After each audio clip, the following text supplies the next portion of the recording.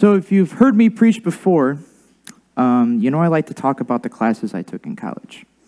And you also know how painstakingly hard it is to pronounce them. I mean, I've talked about biblical hermeneutics. I've talked about advanced homiletics. I mean, just some really crazy words for like class names. Like, could I not think of any easier words to call some of these classes? But this morning, there's another class I want to talk about. And quite frankly, it's probably one of my favorite classes, and that's pastoral care and counseling. Now, the professor made two things very, very clear about this class, is that one, we're not going to leave the class being counselors. You know, that's not necessarily the whole goal of that class. It wasn't to teach us how to be counselors. We weren't going to leave the class with a 4-year PhD in psychology along with whatever ministry degree we were trying to get at the time. Now, this class taught us some of the issues that the church was facing, would be facing in the future if, like, we were never ready for COVID, but we were able to be equipped with some of the things that people would be going through within our congregations. Another thing that he wanted us to know was that we're not going to be totally equipped to deal with everyone's problems. I mean, there's some things that we're not going to have the tools for. And that was okay, because he wanted us to have someone that we could refer if someone ever came up to us with a problem that we were just like, hey, this isn't mean in a bad way, but this is not my pay grade. Like, I'm very ill-equipped to deal with this. And so, luckily, my roommate in college was a social work major, so I had that checked off my list. Another thing that he wanted us to know was that one of the greatest things that could kind of help people get through these hard times and get through kind of the dissonance in our lives is community. See, community it helps people get through some of their problems, because when you go through something, you're not going through it alone. And one of my favorite books I read in college was called Compassion.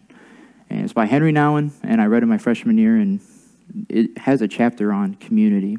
So I want to read you guys just a little bit of it before I kind of get into this, but it says that Christian community mediates between the suffering of the world and our individual responses to this suffering. Since the Christian community is the living presence of the mediating Christ, it enables us to be fully aware of the painful condition of the human family without being paralyzed by its awareness. And basically that means that we are so ready to deal with these problems because we don't have to face them alone. And that's the beauty of community. Now, ever since COVID, I really feel like that we've been forced to kind of almost forget what the world was like just 4 years ago. I mean, the world has changed so drastically. And the world is just so incredibly divided because of some of the things going on. I mean, we have all these different opinions, and if you don't have the right opinion, you don't get liked very well, and that's not how it should be. And we have to be that change, and that is the need for community. I mean, I think the church has a very great community, and that's one of the beautiful things about this church. So when I talk about community, I don't necessarily mean that it's not okay to be alone. I'm not saying it's not okay to not have alone time, because if you know me, I like my alone time. I like my time where I can just kind of lay on the couch, watch TV, be on my phone, watch YouTube videos, stuff like that. And I think I'm not talking to just myself here. I think there's a lot of people that they like to have that alone time. They like to have that time maybe after Sunday morning worship, they get something to eat and they just pass out on the couch for 3 hours. A lot of us like that Nazarene nap, It's in our denomination, I mean. Anyway, but if you know me at all, I'm pretty introverted. I get all my energy from being alone. I get all my energy from doing the things that I like to do. Like to do by myself, whether that's things I've already listed, but I'm also okay with just going out to eat by myself. I'm okay with going to Walmart by myself, because most of the time I have my earbuds in and I'm listening to my music. But between being a part-time youth director, a full-time manager at Culver's, and trying to have a little bit of a social life, it's kind of hard to be able to find that alone time. So I cherish it very much. And I'm sure there's probably some other people in this room that might feel the same way. I mean, life can get really busy. Like, I thought I was busy in high school, and then I thought I was busy in college, but I'm busy now. Like, it just, plate, just gets full. But there are some times in our lives that we feel like we're alone, and maybe it's not in our control. Maybe it's not that alone time that we want. And maybe it's when we lose someone. Maybe it's when we don't get that promotion that we think that we deserved. Maybe you get the paycheck or your tax return, and it's not as much as you'd like for it to be. And in those times, we can feel like we're alone and in our own struggles. But when we have community, when we have the people around us that are willing to be in that struggle with us, we're not alone. One of the things I learned from this book was that compassion isn't just feeling sorry for someone's circumstances. See, when you're in that deep struggle, you got to think of it like you're in a hole. And compassion means you're not just looking down in that hole and be like, man, that sucks. Hope you're doing all right. It means you get down in that hole with them, and you're down in there with them. You're in that struggle with them, and you're like, I don't know what you've been through. I don't know what you're going through, but I'm here with you and through it all. And that's what community is. Community is being able to go in that hole with that person and ultimately just being able to live that pain with them. Now, sometimes we can even ask, God, why are you letting this happen? God, why did this happen? Why is this happening? I'm not okay with this. This isn't my plan. But sometimes we forget that our plan isn't always God's plan. And sometimes we can kind of feel like that it's not okay to ask why, God. And in my opinion, I think it is okay to ask why, God, because we get through that season and we really kind of develop our faith stronger. But what matters is where we get our answer. If we're getting our answers from the world, then we've gone to the wrong spot. Now, a couple months back, I did a devotional on my phone on the Bible app, which, if you're looking for a good devotional series, just look on the Bible app. They have way too many for me to even list. But it was a series about the question, why God? And there's a word for that, but I don't remember it. I used to remember it in college, but anyway. But it brought up John chapter 11, and it opens up a lot about what I want to talk about this morning. So if you would, turn with me to John chapter 11. We're going to be looking at verses 17 through 37, then we're going to kind of jump around and look at verses 39 to 42. I'm going to be reading from the NIV version, so it'll be mostly the same words that are in the Bibles and underneath the chairs. So starting at verse 17, it says, On his arrival, Jesus found that Lazarus had already been in the tomb for 4 days. Now Bethany was less than 2 miles from Jerusalem, and many Jews had come to Martha and Mary to comfort them in the loss of their brother. When Martha heard that Jesus was coming, she went out to meet him, and Mary stayed home. Lord, Martha said to Jesus, if you had been here, my brother would not have died. But I know now that even God will give you whatever you ask. Jesus said to her, your brother will rise again. Martha answered, I know he will rise again in the resurrection day. But Jesus said to her, I am the resurrection and the life. The one who believes in me will live even though they die. And whoever lives by believing in me will never die. Do you believe this? Yes, Lord, she said. I believe that you are the Messiah, the Son of God, who has come into the world. After she said this, she went back and called her sister Mary aside. The teacher is here, she said, asking for you. When Mary heard this, she got up quickly and went to him. Now Jesus had not yet entered the village, but was still at the place where Martha had met him. When the Jews who had been with Mary in the house, comforting her, noticed how quickly she got up and went out, they followed her, supposing she was going to the tomb to mourn there. When Mary reached the place where Jesus was and saw him, she fell at his feet and said, Lord, if you had been here, my brother would not have died. Then when Jesus saw her weeping, the Jews who had come along with her were also weeping. He was deeply moved by the Spirit and troubled. Where have you laid him? He asked. Come and see, Lord, they replied. Jesus wept. Then the Jews said, see how he loved him? Some of them said, could not he who opened the eyes of the blind man have kept this man from dying? So how many times are we like Martha? We live the life. We know how stuff kind of works in the church and in our religious beliefs.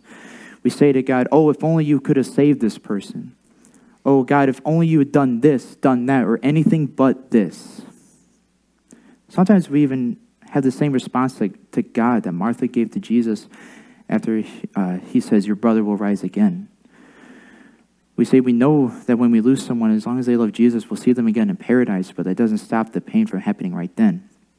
And Martha even says that she knows that he'll rise again on resurrection day. But what she doesn't know is what Jesus is about to do, or what his plan is, or what God's will is for him. And that kind of sounds like us. We don't know what God's plan is. We don't know what his will is for us. But we just have to trust him. And that's one of the beautiful things about faith, is that if you just have that trust in God, you have so much trust that no matter what you're going through, it's not always going to be easy, but you just know that God has you in his hands. And sometimes we can feel like God kind of answers prayer a little bit late, or maybe it's just not in our timing because we like to have control over our lives. And sometimes it can kind of feel like he never answers prayer. Sometimes it feels like he leaves us. And those are thoughts and words from the enemy himself, because God will never leave us, nor will he ever forsake us. So let's take a look at verses 39 to 42 real quick. Starting at 39, it says, take away the stone, he said. But Lord, said Martha, the sister of the dead man, by this time there is a bad odor, for he has been there 4 days. Then Jesus said, did I not tell you that if you believe, you will see the glory of God? So they took away the stone. Then Jesus looked up and said, Father, I thank you that you have heard me. I knew that you always hear me, but I said this to the benefit of the people standing here, that they may believe that you sent me. Sometimes we can try to have that same response, and it does not always come right in that moment, but we can thank God that he's answered our prayer, that he has heard us, but that doesn't always come immediately. But another piece I really want to highlight real quick is just verse 35. The shortest verse of the Bible, Jesus wept. I mean, you got Jesus, Son of God, the Messiah, but then you also have the word wept. And now, in preparation for this, I was like, wept. I'm going to look up the dictionary definition of that. So, if you look in the dictionary, it means the shedding of tears and showing great remorse and sadness. And when you think about Jesus showing human emotion, I mean, sometimes we focus so much on Jesus showing his God part that we almost forget that he was also fully human. And sometimes you think about Jesus showing emotion. You think about when he lost his temper in the temple and he flipped tables. Maybe you think about the pain that he felt in the crucifixion when he's having nails jammed through his hands and feet and the crown of thorns and getting sliced up and just feeling all that pain and just ultimately getting mentally and physically destroyed. But for me, it's here. Because it's not just Jesus is fighting back the tears where you can kind of see the water forming up in his eyes. It's not just that he's just about to cry where his eyes are kind of getting shiny. It's that he wept. And it's especially not like how it is in the movies where it's just a single tear going down, because that is not realistic at all. But he's expressing deep sorrow and he's shedding tears. And he's doing this because he's meeting Mary and Martha in the pain of losing their brother, and also Jesus' friend. And so, if he can do that in person in Scripture, what's stopping us from thinking that God does the same for us when he sees us going through the hard times?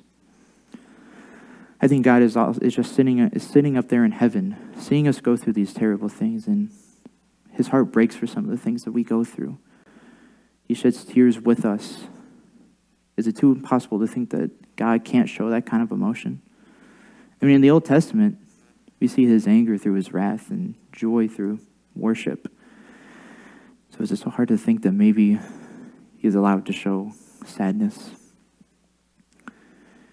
Now, God knew sometimes that we would get lonely in this world, and that's why he calls us to community, because we can't just live on being by ourselves. We can't just go through these things in life and just let them bottle up, because that leads to our own self-destruction.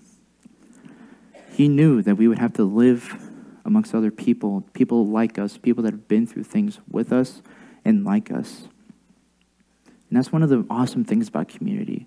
Because if you're going through something and you have a big enough community, there's probably someone in that group that's also faced that same thing and can share their testimony, share their experience, share how they got through it. Now, community can look like a variety of different things. And I mean, this church, we're a community. The Bible studies we have, those are communities. And even just outside these church walls, I mean, a group of friends maybe you meet up with, that's a community.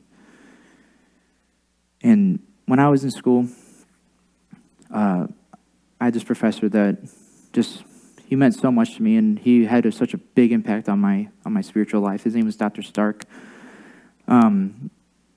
He's now a professor, but he was on our district as a pastor for Crossbridge, I believe. Crossbridge.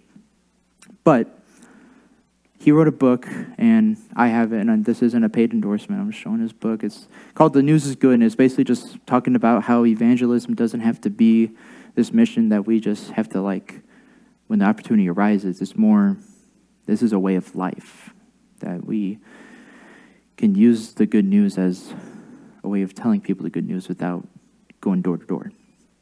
But a couple months back, he did a podcast, and he talked about his very first church plant in Tennessee. And now his very first church plant, he had to go out and take people to it. And so for this church plant, he went to a rehab facility. And these people are battling with addictions of drugs, alcohol, and stuff like that.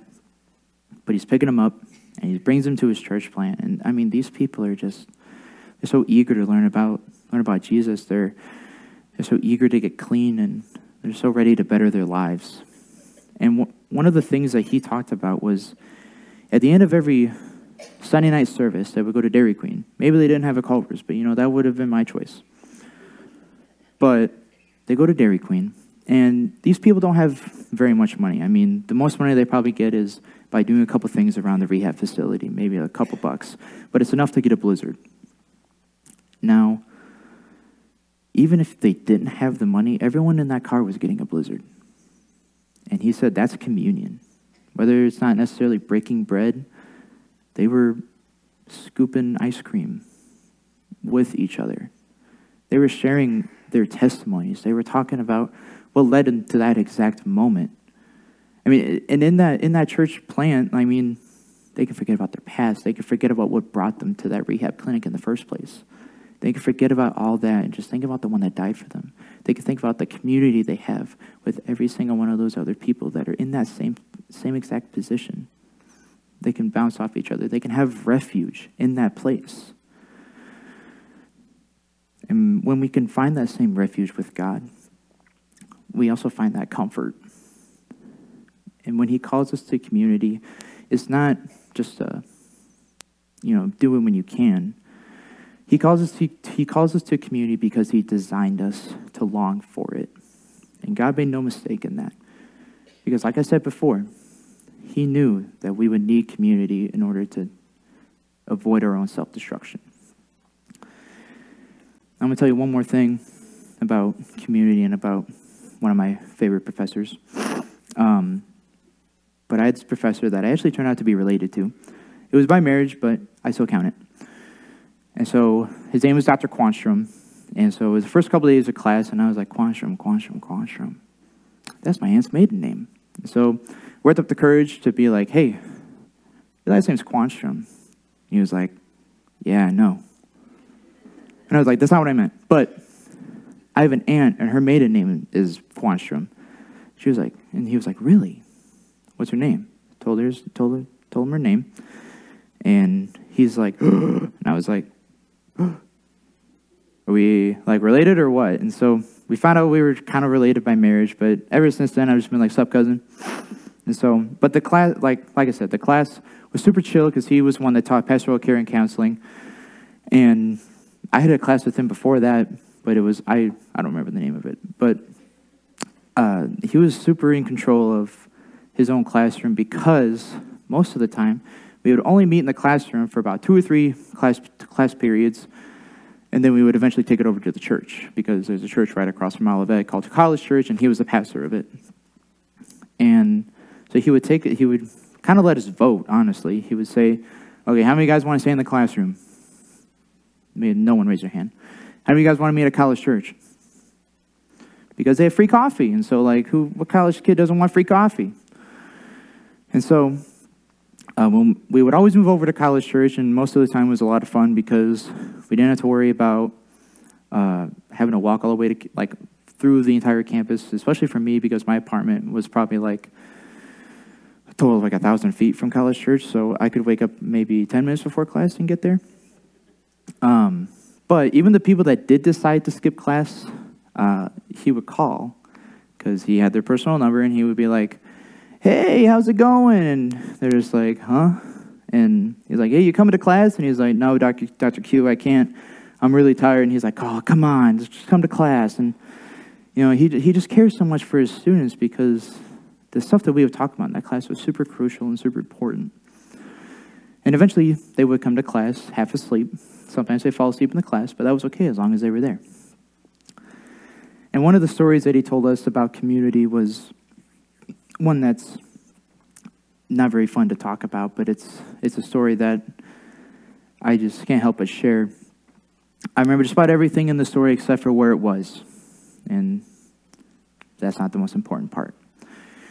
But he was pastoring one of his first churches, and there was this guy that he knew pretty well, and he was a single dad with his daughter, but the neighborhood that he lived in wasn't very safe. It was constantly having some gang violence, and sometimes people would die and stuff like that, and it just was not a safe environment. So one night, by 11 o'clock, Dr. Quanstrom gets a phone call, and it's this father, and he's weeping. He's just in tears. And so Dr. Quanstrom goes over to his house, and it turns out his house had been mistaken in a drive-by shooting. And in that drive-by shooting, his daughter died. And in that moment, so in this class, we're all a bunch of students that are either we're different ministry majors of all kinds, like children's pastors, missionaries, music pastors, youth pastors, regular pastors. And so he asked us, and this doesn't just have to pertain to pastors, it could be just about anyone. But he asked us, what would you do in that moment? Would you start quoting scripture? Would you say that it was God's plan? It would say it's God's will? And he said, no, because it's inappropriate, and that's not at all what he wants to hear at that time. In that time, he just got on the floor with this man, and they just wept over the death of this man's daughter. And I mean, that's compassion mixed in with a little bit of community, because he would not have known that man if he had not come to this church. And like I said, you don't have to have a special call to ministry to be able to do this. I mean, this is just community. It just happened to be that this man called Dr. Quanstrom. But you could be that person that someone calls when they go through that hard time. And so, if you're looking for a community, I mean, this is a great place to start. I mean, we have all these different things that go on. We have the Sunshine Ministry Group. We have different things that are going to start coming up here soon. And ultimately, just this church in general is a great place to start with community.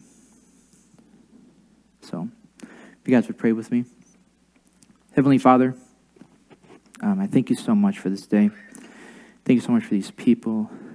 And I just thank you so much for the lives that they have and wherever that really leads them. Lord, I pray for this community, how you've blessed it, how you've made it what it is. I pray that you would continue to bless this congregation, bless this community, and let it be known that they are who they are because of you. And we are living examples of your son's sacrifice, and we are living examples of the good news. And so, Lord, I pray you would just be with everyone in this room, be with them throughout this week, and just, if there's someone in this room that doesn't know what community is, I pray that they would find it this week, whether that's here or someone or something outside of these walls. In your name that I pray, amen.